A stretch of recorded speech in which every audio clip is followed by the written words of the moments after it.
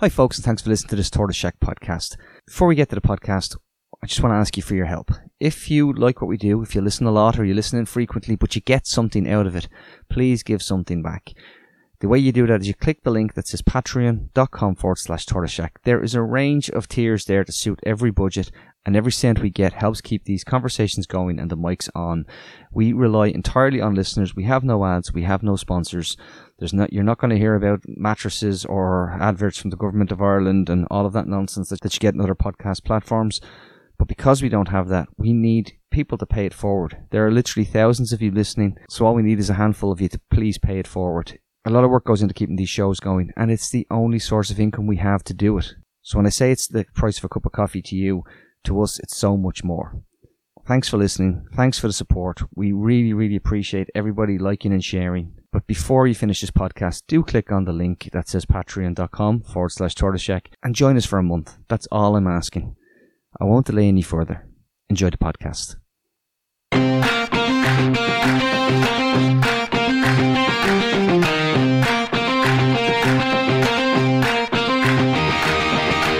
Welcome to Reboot Republic, the podcast that goes behind the headlines and looks at the big issues in this republic of inequality. We are the podcast of solutions and the podcast of hope, and I'm your host, Rory Hearn, and delighted to be joined on the podcast today by a guest we did have on before a number of years ago, colleague of mine from Maynooth, someone who's had a huge impact in Irish, I would say, intellectual sociology, social policy, economics, politics, has had a huge impact on me as a mentor, as someone who I really, really respect, and has written incredible, important scholarship and has engaged in communities. It is Professor Mary Murphy, who is the head of the Department of Sociology in Maynooth University, a current member of the Council of State, and a former commissioner with the Irish Human Rights and Equality Commission. And Mary is on because Mary is talking about a new book, which I think is going to be really important for Ireland, but also globally. It is about climate change. It is about social policy, inequality. It is called Creating an Eco-Social Welfare Future. It's published by Policy Press. It's available for pre-order. Mary, thank you so much for coming on Reboot Republic today. An absolute pleasure. Thank you for inviting me. I'm really looking forward to this conversation because we've been having it ourselves, and you presented to my students there recently, and it was an incredible presentation on your book and what it is. And I know my listeners are really engaged with this around the issues of climate change and inequality, and the ideas of hope and obviously the challenges.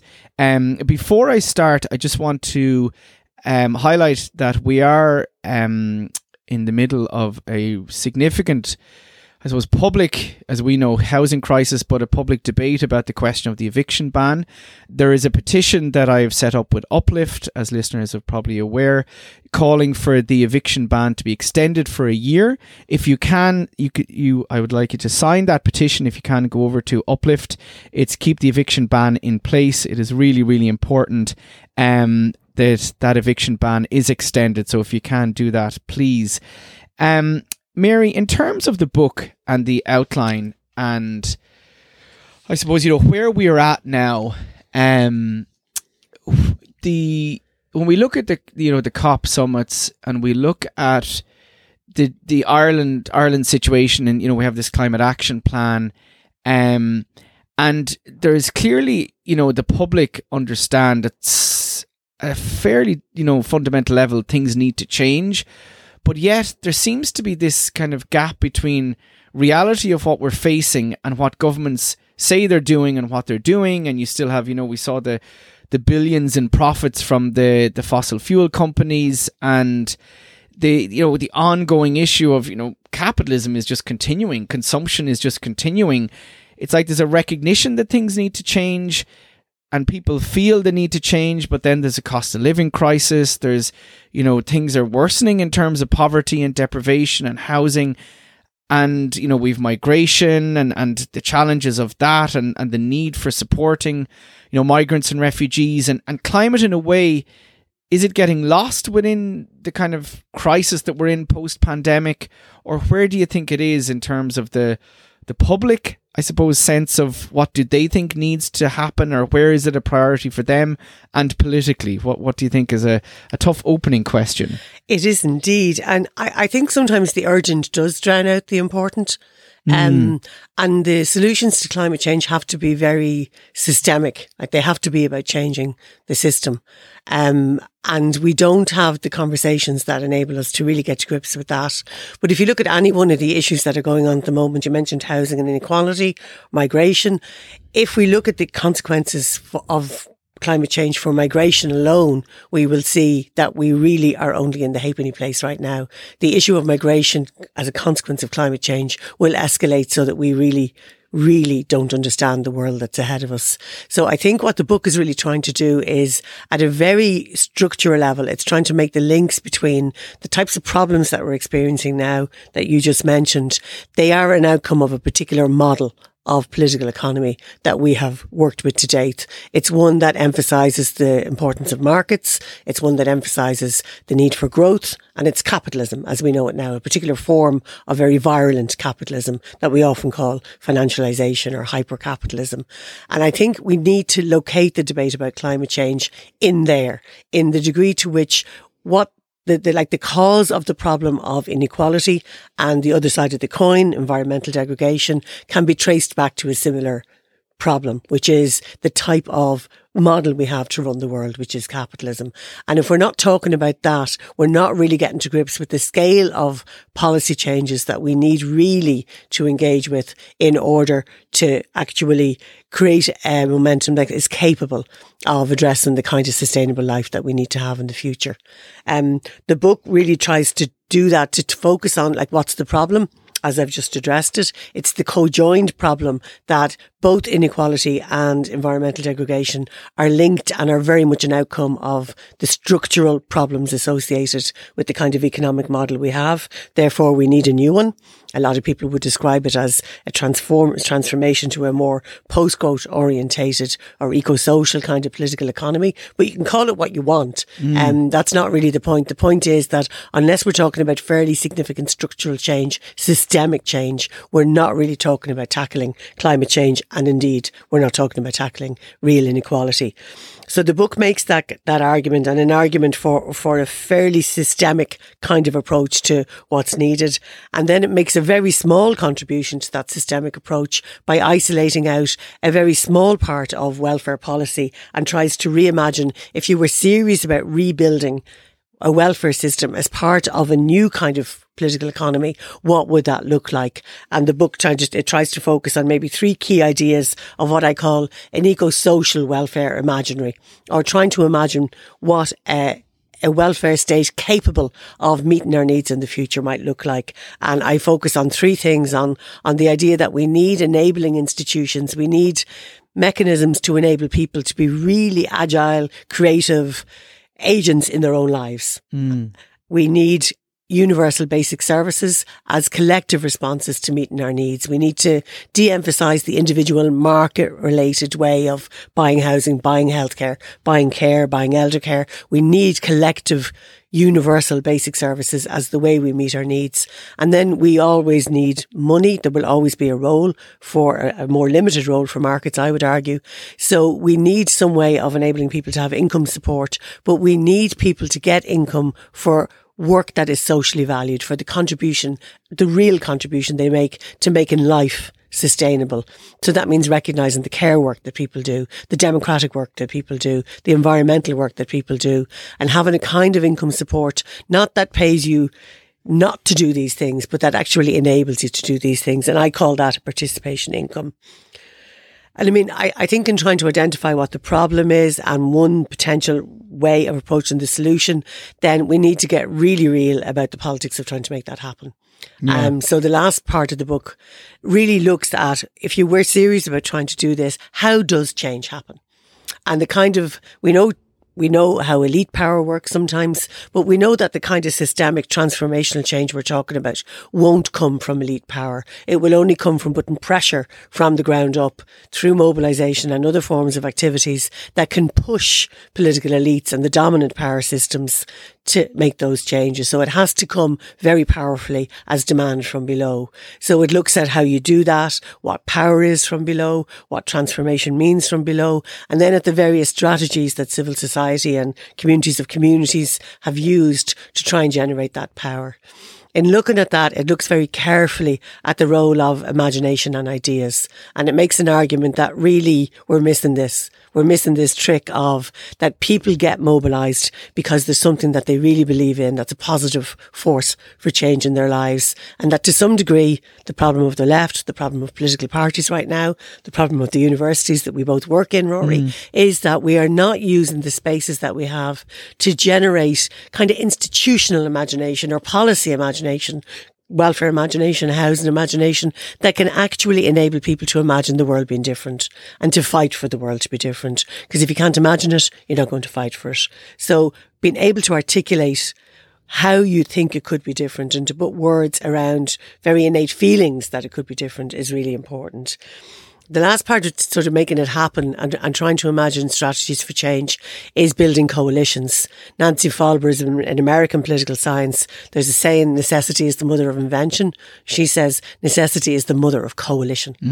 And she really, really stresses that the urgent need we have now should make us get over our small differences. So we're very siloed in civil society. You know, we've got housing movements that you're a big part of. We have an environmental movement, an equality movement, a women's movement, young people mobilise. We really need to start joining the dots across all those kind of mobilisations and start doing proper coalition building, because it's only when we make sense of all our issues in the larger context of what the bigger problem is that we can begin to identify what we have in common, and that actually the differences that seem to set us apart are really minor compared to the things that we have in common and the need to work together. So it looks at that, you know, the last chapter kind of is a call, if you like, for particularly for activists and people in the equality and welfare spaces and in the environmental spaces to really begin to listen to each other, to really begin to work hard at identifying the common agenda that they have and to find ways to increase their power by multiplying their forces and begin, you know, to multiply their ideas, to talk together and to try and sketch out an agenda for change that's of a scale that's relevant to the type of scale of change that's needed. Because I think that's the problem at the moment. The scale that's needed is nowhere near like the policy solutions that have been identified at the moment. So they're not going to get us really anywhere near resolving the problem that we're facing into. And as well, it's in a way, you know, you could see at some point, you know, capitalism is taking us, and I think it's so important that we do talk about capitalism being the source of, as you describe, you know, the structural source.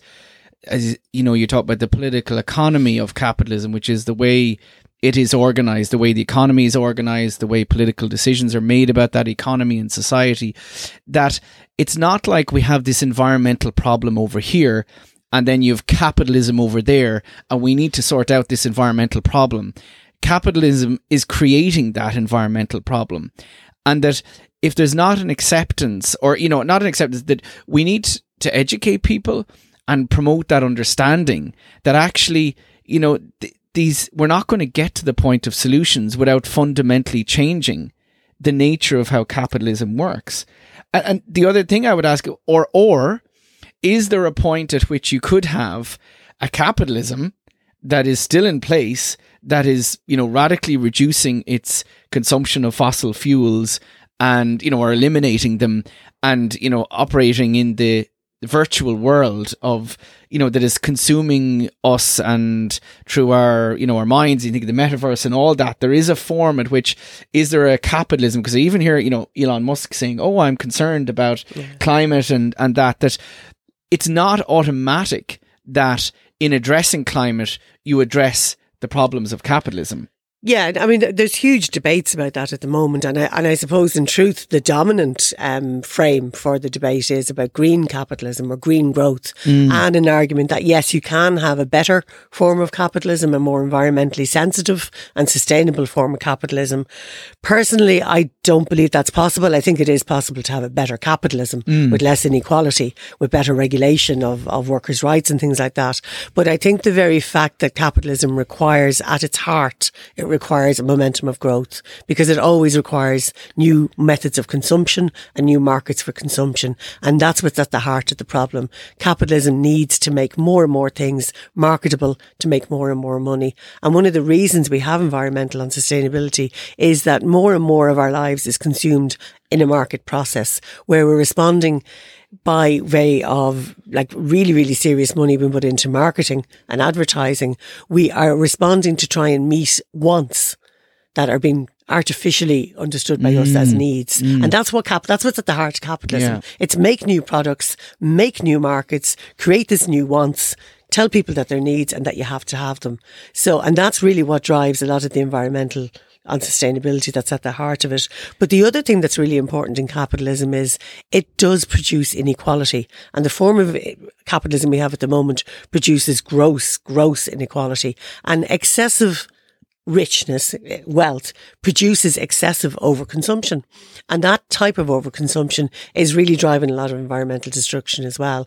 So the problem is that the very rich are consuming much more of the world's resources than the poor are, either in rich countries and particularly, of course, in poor countries. And that's an aspect of capitalism that I think we often overlook, is the degree to which capitalism is based on inequality, which it is, then you're going to produce this drive towards excessive consumption, which we are, and that is itself creating unsustainable. So it's creating excessive marketization, commodification of everyday life, and it's creating excessive wealth that's been spent on crap, basically. Yeah, absolutely. Yeah. And you know, you think about it, that the capitalism itself is based on a continued growth in consumption, and that, you know, and be that consumption of material resources or consumption of our minds and all, but at the heart of it is that constant need, because that is the way companies, and increasingly under shareholder capitalism, if you're not continually raising the value of your shares, the returns to shareholders, you know, your company loses. And therefore, there's this constant pressure to, you know, how are you increasing returns? That's why we're seeing the layoffs in the tech sector, because, you know, we have to cut, you know, the jobs so that we increase the returns to shareholders. So there is a problem at the heart of our economies that is creating this unsustainability. And the other thing that's within it as well is the question of power, which you always talk about. Because we look at the fossil fuel companies, for example, or, you know, the big producers of, you know, phones, or, you know, the things we consume in terms of the big material goods we consume, you know, big clothes chains or whatever it is, they have significant power, lobbying power over governments, and they don't want it to change because they want us to continue consuming. So that question of power comes in as well, and influence, and the power of wealth. Yeah, and we can't underestimate the power of wealth. I mean, if you look at the 8 richest men in the world, they all control big social media companies. So there's the relationship between power, wealth, and the production and consumption of knowledge itself that frames what we understand as possible. And that's part of the problem, is that they have a control of our minds. Yeah. And we're cognitively locked, if you like, into a very narrow understanding of what's possible. And that's what the book is trying to do. It's trying to open up and expand our understanding of what might be possible. Explain what you mean by the cognitive lock. Okay, well, there's this idea that, you know, if we think of the role of ideas, and I'm arguing we need more ideas, but Mark Bly argues that, you know, ideas can be used in 3 ways. And I would see this book as the first way he used it. Ideas as a weapon, almost, where you try and create a war of ideas and you try and reposition people to think differently. So ideas can be used in a very short-term way that way. Then you need, once you convince people something is possible, you do need to develop more substantive kind of thinking about how you would put in place that. And that would be where ideas are used as blueprints for framing what would a future look like. But he argues the most dominant way ideas are used is ideas as cognitive locks, where people are locked in, literally their minds are locked into old ways of understanding that only this system is possible, only capitalism is possible, only this type of capitalism is possible, so that we're really captured by old ideas and we're not really open to new ideas, because our minds, through education systems, through mass advertising, through the media, our minds are locked into understanding very, very narrow ranges of what's possible.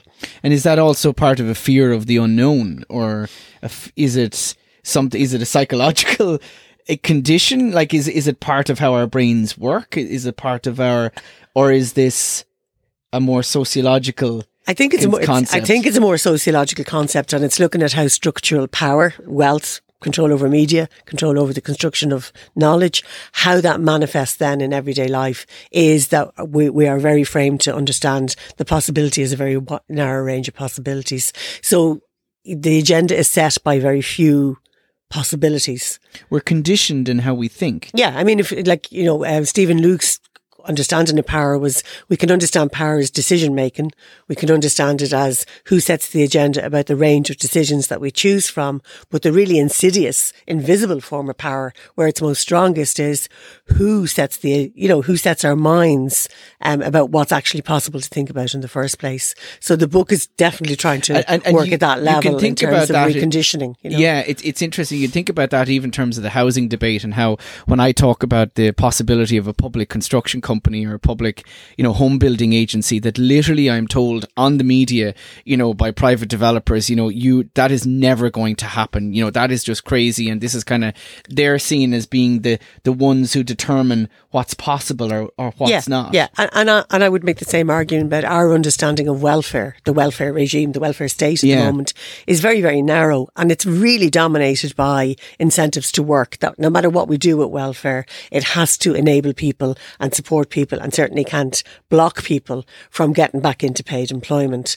That's a very narrow understanding of welfare. If we understood welfare as enabling everybody to flourish, enable societal well-being, enable to have a caring society, we'd be doing completely different things with our money to support people to have flourishing, caring lives. And we'd be doing the kind of things I mentioned at the beginning, like we'd be having much more enabling institutions that allow people amplify their lives in lots of ways. We would be having universal basic services, and we would be rewarding the work that we socially value, things like care work.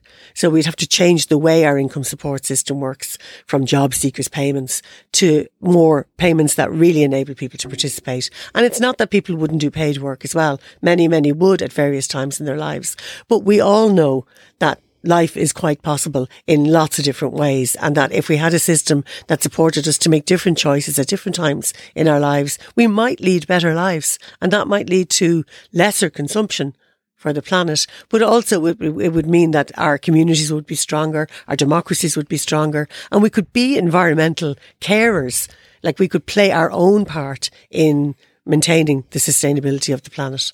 This is a fundamental, in some ways not fundamental, but it's a values shift in how our economy and society is organised.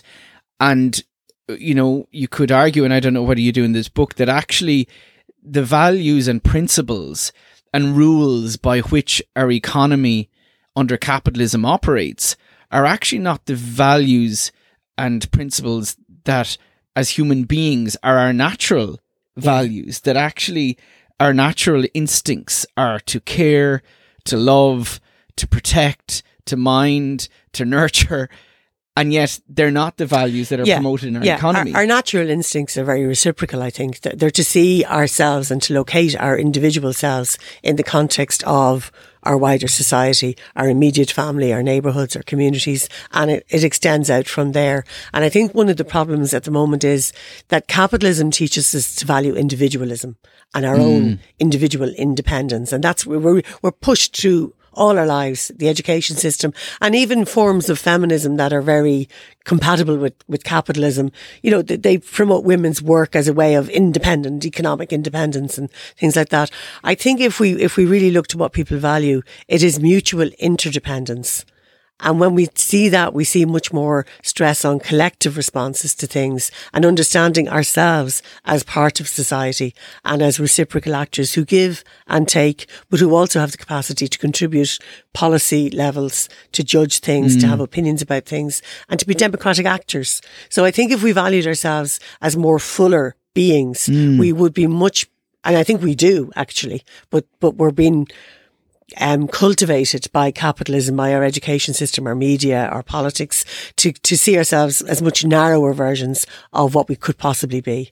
And if we could see ourselves as the wider versions of what we could possibly be, we would be looking for very different things. Absolutely. And valuing different things. And you know, reading back over Kathleen Lynch's and John Baker's book Inequality, the inequalities around love, thinking through, you know, how inequality is impacting now, and the inequalities around care, and even thinking around the inequality of, you know, the work-life balance, and, you know, what people can do in their lives when they're, you know, having to work 2 jobs to cover, you know, rent versus, you know, having huge income and wealth behind you and not have to worry about these things and not having the stress, and how that, you know, we can't even, you know, we can't even love each other. We can't even spend time in care, and care is stress because of the way the system is organized now. And there's a real, in terms of the connection around climate change, and a part of the opening question was asking,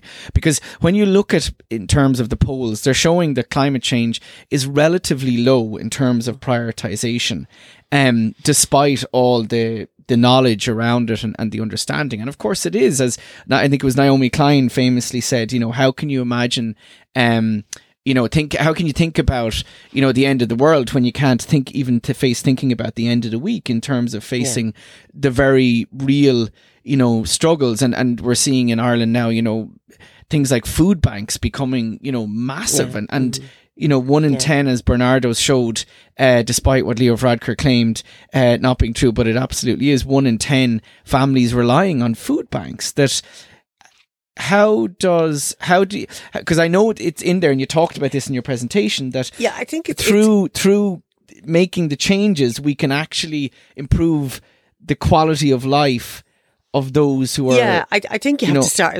You're right. I mean, people start their lives from where they're at. Yeah. And if the conversation needs to be as much about what needs to change around and that's why I argue an eco-social frame for thinking about climate change and inequality at the same time can be really valuable, because eco-social is really about redistributing care, time, work, money, wealth, resources. It is about reorganising what we have so we use it better, and so that there's more equality.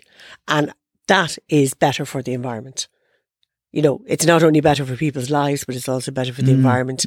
So in some ways, I think instead of saying to people who are struggling in life, you've got to be thinking about climate change, it's more about reframing the debate to say, people who are thinking about climate change also need to think about people who are struggling in life, and see how starting the debate from their perspective may actually lead into a debate about what needs to also happen for climate change. So what's good for one is good for the other, but where you start the debate from can maybe bring more people with you.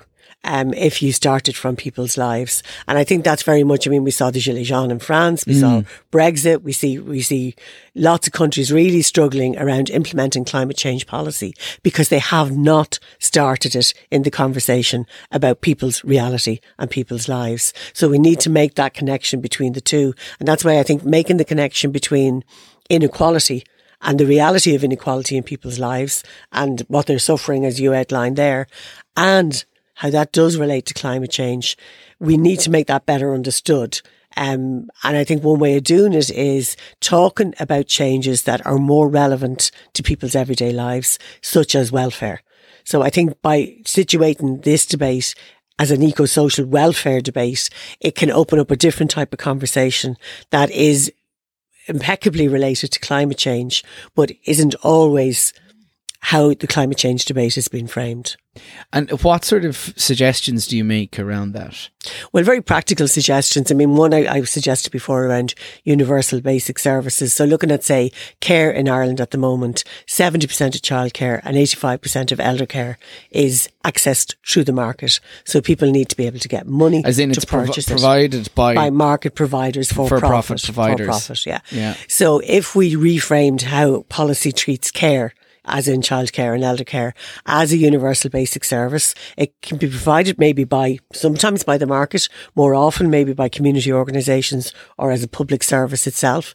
The state's role is really about regulating and quality standards and funding some of that provision, but it's not necessarily the state's role to deliver it. There can be a wide range of actors delivering it, but you're not delivering it for a profit motive. You're delivering it as a universal basic service, as a service that people need. That would completely reorientate how people can access care and how they can live their lives then.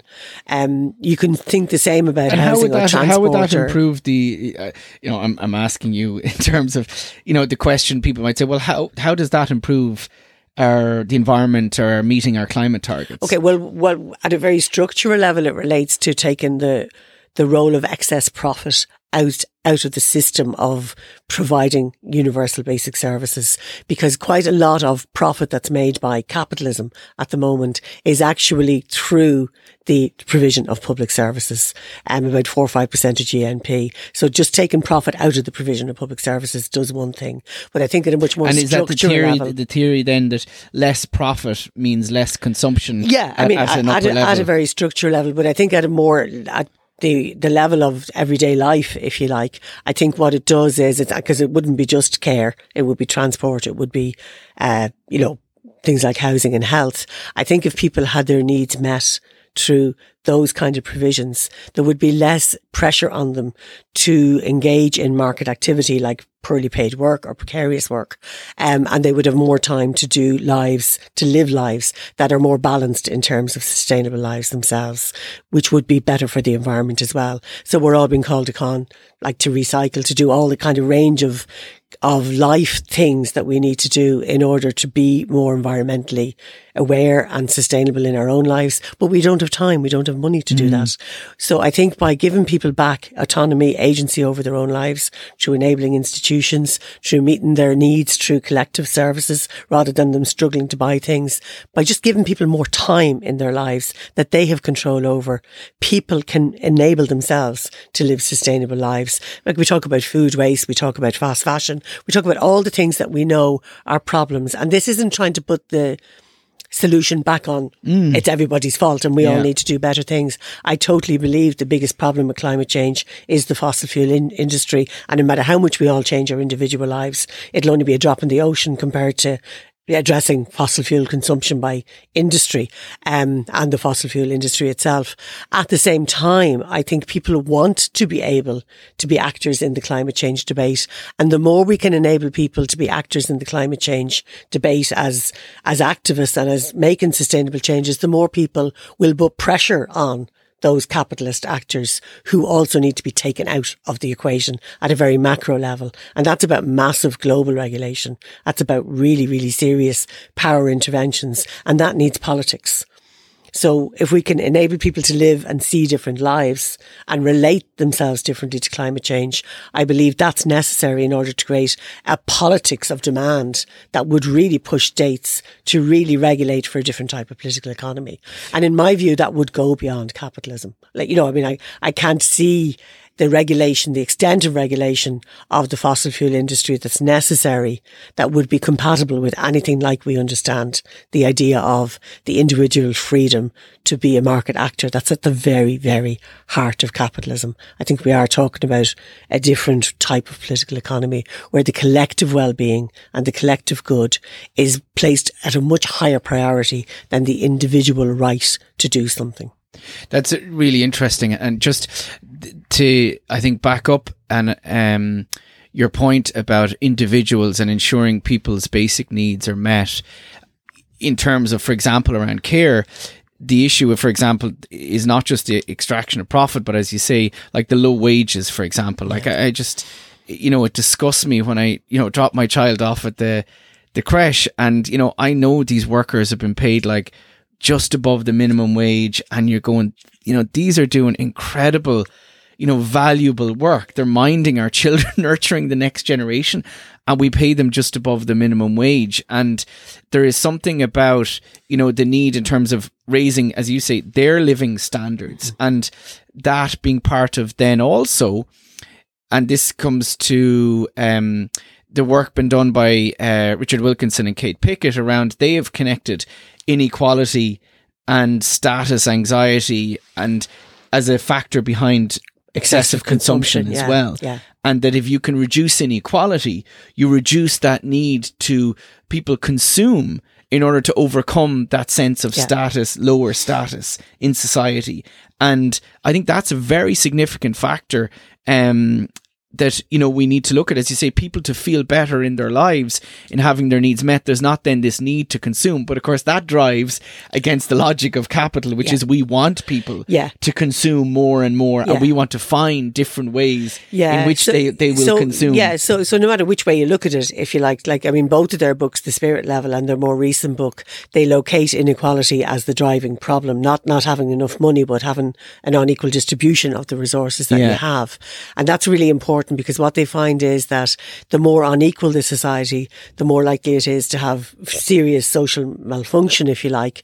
But also at the individual level, the more unequal the person and the life is, the more you feel the need to consume, you feel the need to demonstrate your equality by excessive consumption. And then, of course, we know it's also to overcome the feelings of low self-esteem. Oh yeah, that's created. Like that's created by mass media. As we just so when you connect the dots across all these things, what you see is that systemic issue that capitalism causes inequality, and this inequality is really difficult at structural levels, at the level of the individual life, and also it's driving the excessively rich to consume in a hyper precarious way for the planet. So, no matter which way you toss it, the inequality that's at the heart of capitalism is serious for society, serious for consumption at an everyday level, and seriously because it overconsumes at the richest levels. You gave some of those figures for the overconsumption, the disproportionate consumption by the top in society in contrast to the bottom. And I know the students, when you were really struck by that, and they were really saying this completely reframes and students who are coming from different backgrounds, who are struggling themselves, saying this is the first time the climate debate has spoken to me, because the problem hasn't been located in me as something I need to do, but actually I'm seeing that it's the rich that have to reduce their consumption. That we actually at levels need to be now increased, but the type of consumption, and this is the question of public services consumption, but that issue. There is nothing wrong. But in terms of quantitatively, because I had that question in my head, are the rich actually consuming more? Than, and not just relatively, but actually more than the bottom. 50%. Yeah, I mean, if there's lots of different data that measures this in terms of carbon shadows, carbon footprints, that shows it in different ways. But one way of thinking about it is the top 1% consume 110 tonnes, whereas the bottom 50% consume 1.5. So if you look at that as a spectrum of difference in terms of what the footprint and the impact of the consumption of the rich is. It's 110 times more carbon virtually footprint. 110, yeah. Now, that's a global figure. In Ireland, our 1%, if you like, consumes 61 tonnes versus an average of about 4 or 5 tonnes being consumed by the bottom 50%. Another way of thinking about that is that, we have this carbon 12 times targets set out, and actually the everyday consumption of the poorest is nearly already at the targets set out in our own carbon plan. In terms of per capita consumption. In terms of per capita consumption, whereas the rich really have to reduce their consumption of 61 tonnes by 97% to get to the 2-tonne target, which is the overall average consumption target. So the problem is very much... And the question in my head, just to interrogate that a little bit, and maybe I'm not getting it, is I'm thinking, well, the 1% are only 1% of the population. So if they're consuming 100, tons per person, that's still, let's say, 1,000 tons. Whereas if you have 50% of the population consuming 7 tons each, they are, still consuming much, much more. Yeah, and if you look at that globally, I mean, you can see it in the starkest way that, the consumption of the capitalist countries of the West, if you like, absolutely outpaces the consumption of poorer countries. And yet the impact of the climate change will be felt so much within the tropics, if you like.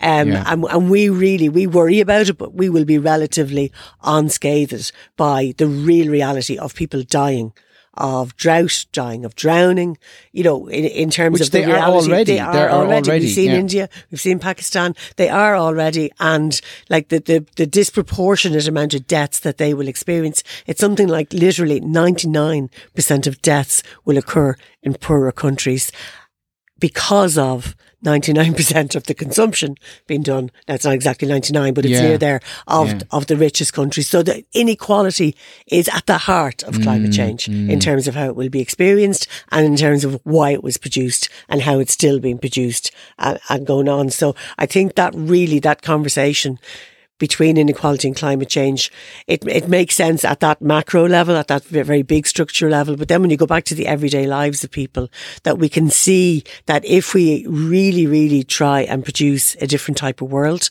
that has the capacity to be more sustainable, that actually works better for people who are also experiencing inequality in their everyday lives in the here and now. And that's really important as well, because as you said, at the moment, those people are being made to feel guilty for their lives, as consumers, as contributors to overall climate change, when in fact they are not part of the problem. They are part of the solution, and the solution will benefit them.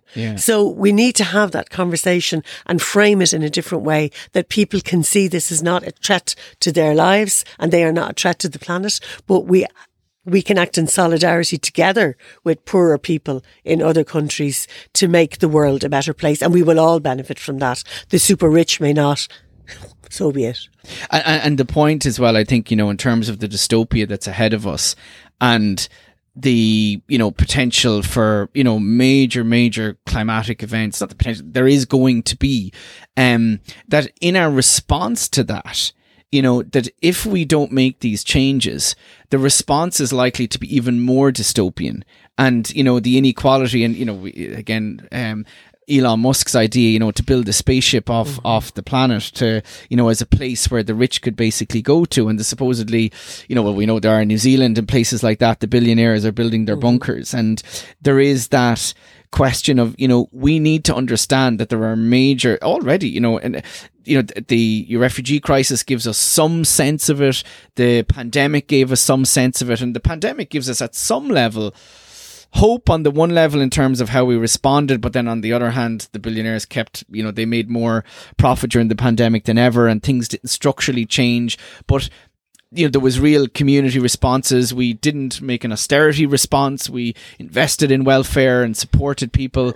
And to a certain extent now with the cost of living crisis, obviously not enough, but there is something about us understanding that we need to be making changes now and understanding that if we don't structurally change our economy and society now, when that crisis hits, the response could be horrifically unequal.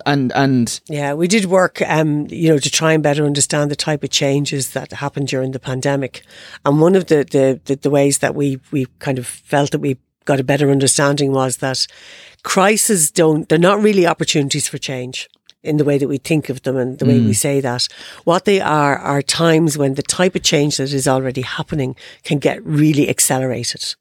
Okay, so you have to have the change ready before the crisis if you're going to be able to get momentum for that change during a crisis. And as we're coming into almost a permanent crisis scenario, the direction that we're facing in as we move into the crisis is massively important. So we really need to reorientate the space in which we are facing as a society so that when the crisis comes, the space we move in will be democratic, will be orientated around reducing inequality, and will be about people's lives. Because there is the possibility that if we're not facing into that space, we could be facing into an autocratic space, where it is more dystopian, where the rich will benefit themselves and save themselves, and a lot of the people will suffer. So I think that that's really important. I mean, that's a lesson I learned from the pandemic, was things like e-health, for example, or remote working, or blended education and hybrid education. These things were all on the edge before the pandemic, and the pandemic accelerated them. But they were ideas that people were promoting, the technologies had been developed and that. So we need to be ready now. And that's one of the really important things of the book. It comes from an expression in the New Deal in the 1930s in America, where again, that massive financial depression that happened in America came out of it, the fundamental rubrics of the welfare state in America, really. But that only happened because people were ready. They had already got the ideas about what you needed to do to restore America. And those ideas became the dominant debate. I think the kind of ideas I have in the book, what I'm arguing is we need to be ready now. We need to identify the direction of travel, and we need to identify the first couple of steps that we need to take. We can't possibly imagine what this future is going to look like, but we can put in place now things like universal basic services, enabling institutions, participation income.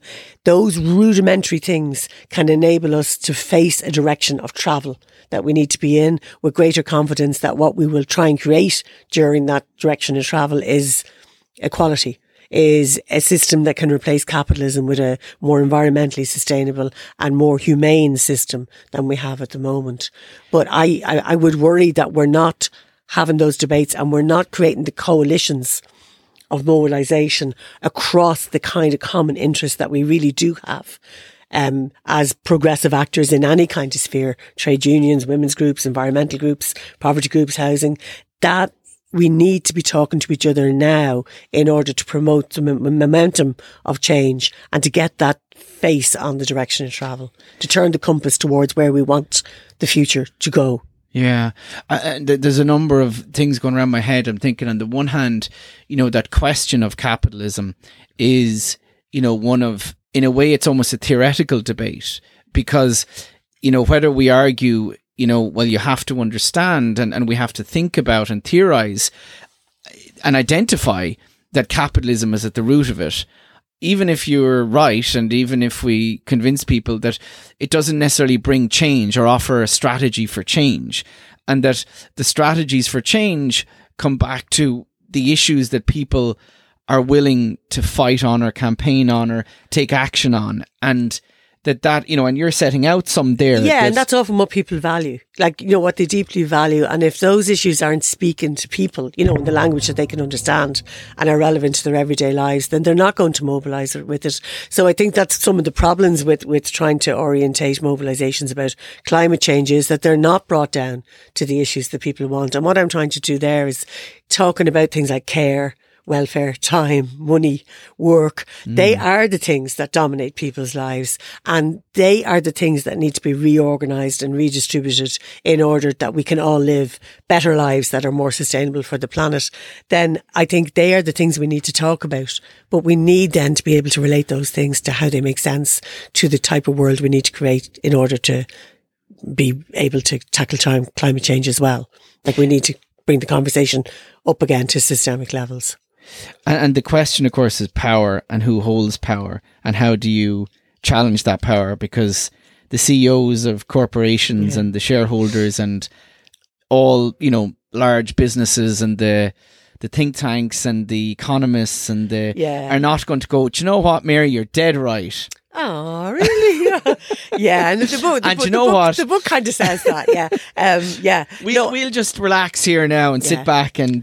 It's very hard to be hopeful about that kind of change that I'm talking about happening, and to be also realistic about the power imbalance that's there between the rich and the poor. And I am realistic about the wealth of power that they have, and how difficult it is to shift it. And really, I think the biggest tool that we probably have is our own mobilisation, and also democracy. But democracy is in a very perilous state right now, because it has been really injected with the poison of that power and wealth. The book talks about a concept called high energy democracy, and it's where the institutions of democracy can be strengthened in some way to parallel and to complement the mobilisation of people. So it talks about representative democracy being shored up and strengthened with participatory democracy and deliberative democracy. It talks about representative democracy needing to extend voting enfranchisement, for example, to younger people, to bring them into the representative system. It talks about the potential role of things like citizens' assemblies and other types of deliberative assemblies being real opportunities for people to be democratic actors. It talks about the need to really reform local spaces, local government, local democracy, so that people can see being part of the decision making of their everyday lives, about those local public services, about what needs to be done environmentally, about that local area, that needs to be a very high energy space for democracy. And I would be really serious about that if we can't restore the function of democracy and its relevance to everyday life, then we're on a hiding to nothing. So restoring democracy and really getting those links between participatory, deliberative and representative democracy rich, really, really rich and meaningful in people's lives is really important. The role of universities in that, we could have another podcast about that. But I do think that, there's a Brazilian, Roberto Ungar, who coined the phrase high energy democracy. But I think a large part of the problem is now our democracies are not speaking to us. They're not serving our interests. We don't see ourselves as actors in them.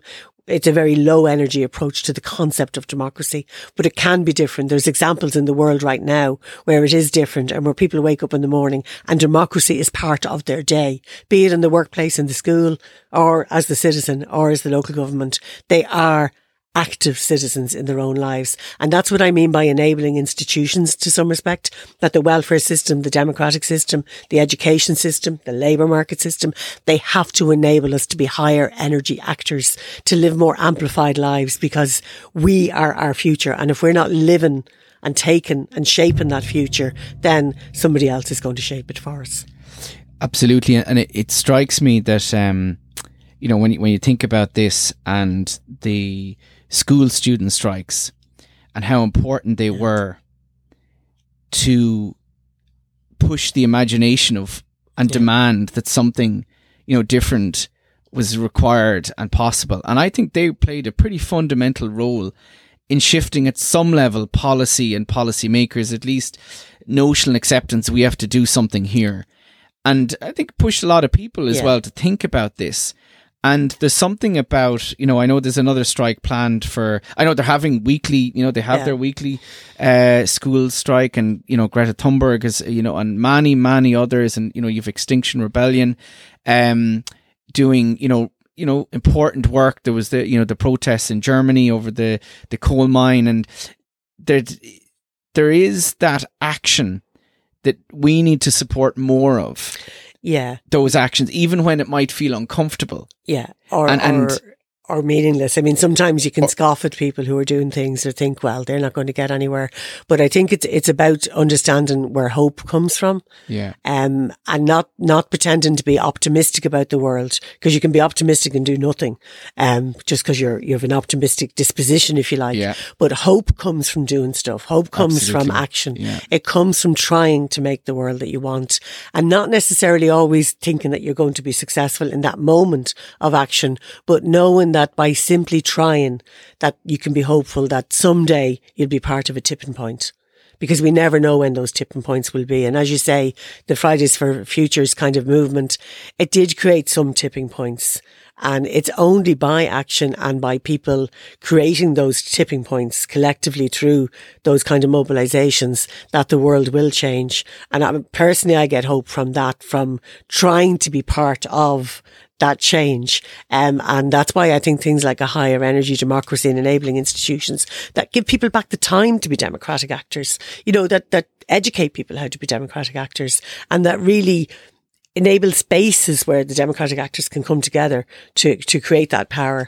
Because the power of, as you say, wealth, industry, fossil fuel industries is so immense. It's so and let's be realistic about that. But let's also be hopeful about the power that potentially we can have as democratic actors. And it has been demonstrated throughout history that, people have massive power. People have power to change. They've changed, governments changed, in terms of mobilization, collective action. Yeah. That is a real power. And I'm looking here at, it's March the 3rd is the next Global Day of Action.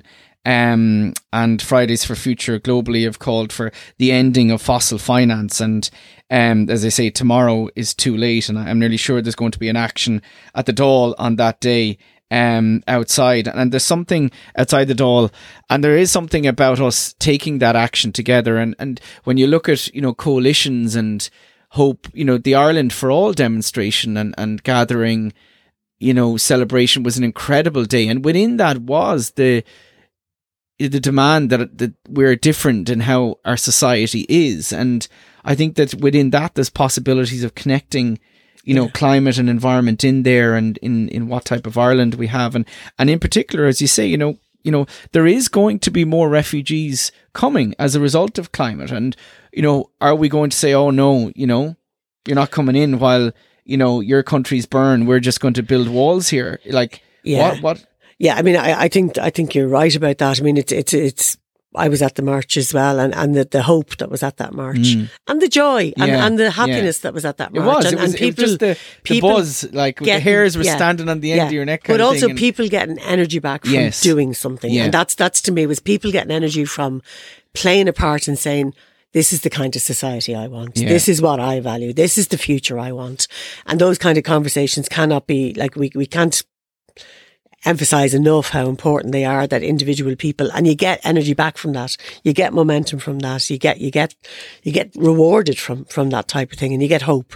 And that's really important. But I do think that issue of, it was about the reception that we're given to people who are migrating into Ireland now for different reasons, for war, for political persecution, for different types of asylum, but also for climate, already.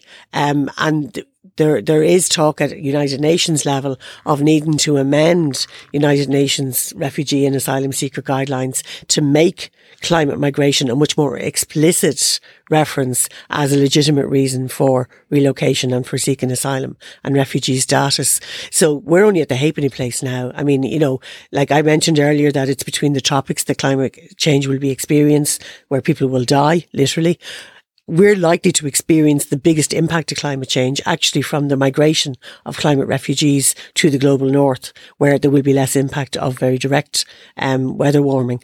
And that, we need to understand, if we don't play our role in trying to reorientate the world to manage the inequalities that drive climate change, then we'll take it on in another way. And also then connects directly to housing as well. It does. Because people don't need the fundamental need of a home, and they can't live without that. And how our whole housing and property and finance and land system is organised currently, where you have hundreds of thousands. It's not organised to meet need. No, clearly it's not either human need or planetary need. And that's why I think that concept of a universal basic service, I mean, it's kind of common sense, and it can be just trod off the tongue. But when you start to unpack the structural changes we would need to make to things like land ownership to actually achieve a universal basic need for housing, I think it's quite fundamental. And when you look at care as a universal basic need, or transport, it really helps us to say, well, if we were trying to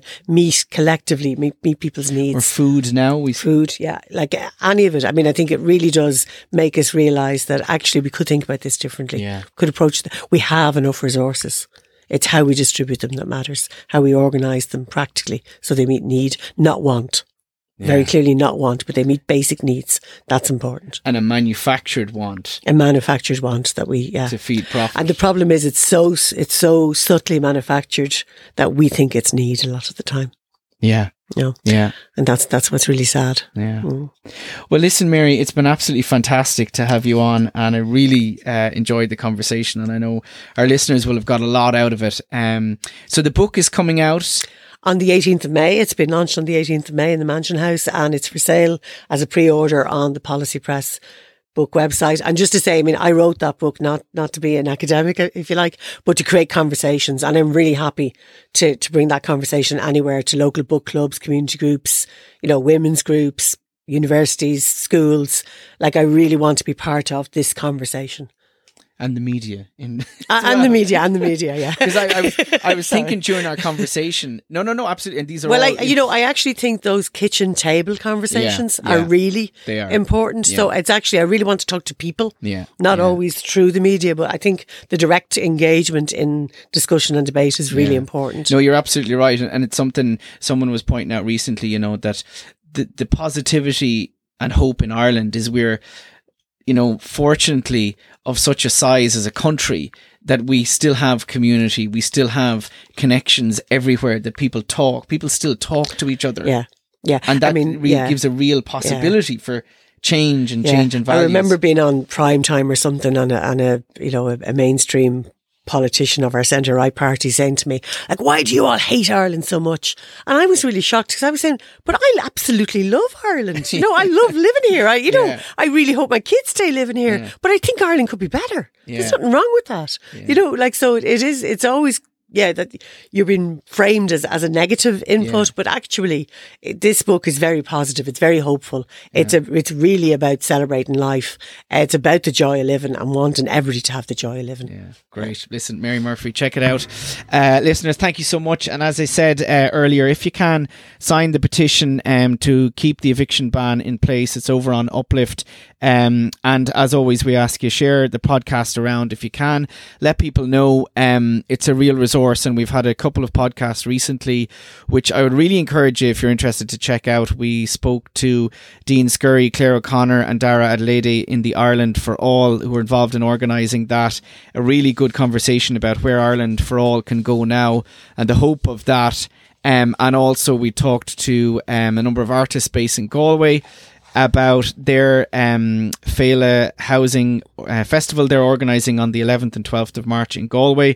And I'm speaking at a pre-festival event in Charlie Byrne's bookshop on Sunday the March 5th at 6 o'clock. And some really, and Bridget May Power, the musician, is going to be singing a few songs at that, which is great. I'm looking forward to that. So some really interesting and exciting things happening. And as always, if you can support us, we are an independent podcast produced by Tortoise Shack, Tony Groves. If you can, go over to patreon.com, support us, help us to keep this show on the road. Thank you so much, everyone, and we will talk to you all very, very soon.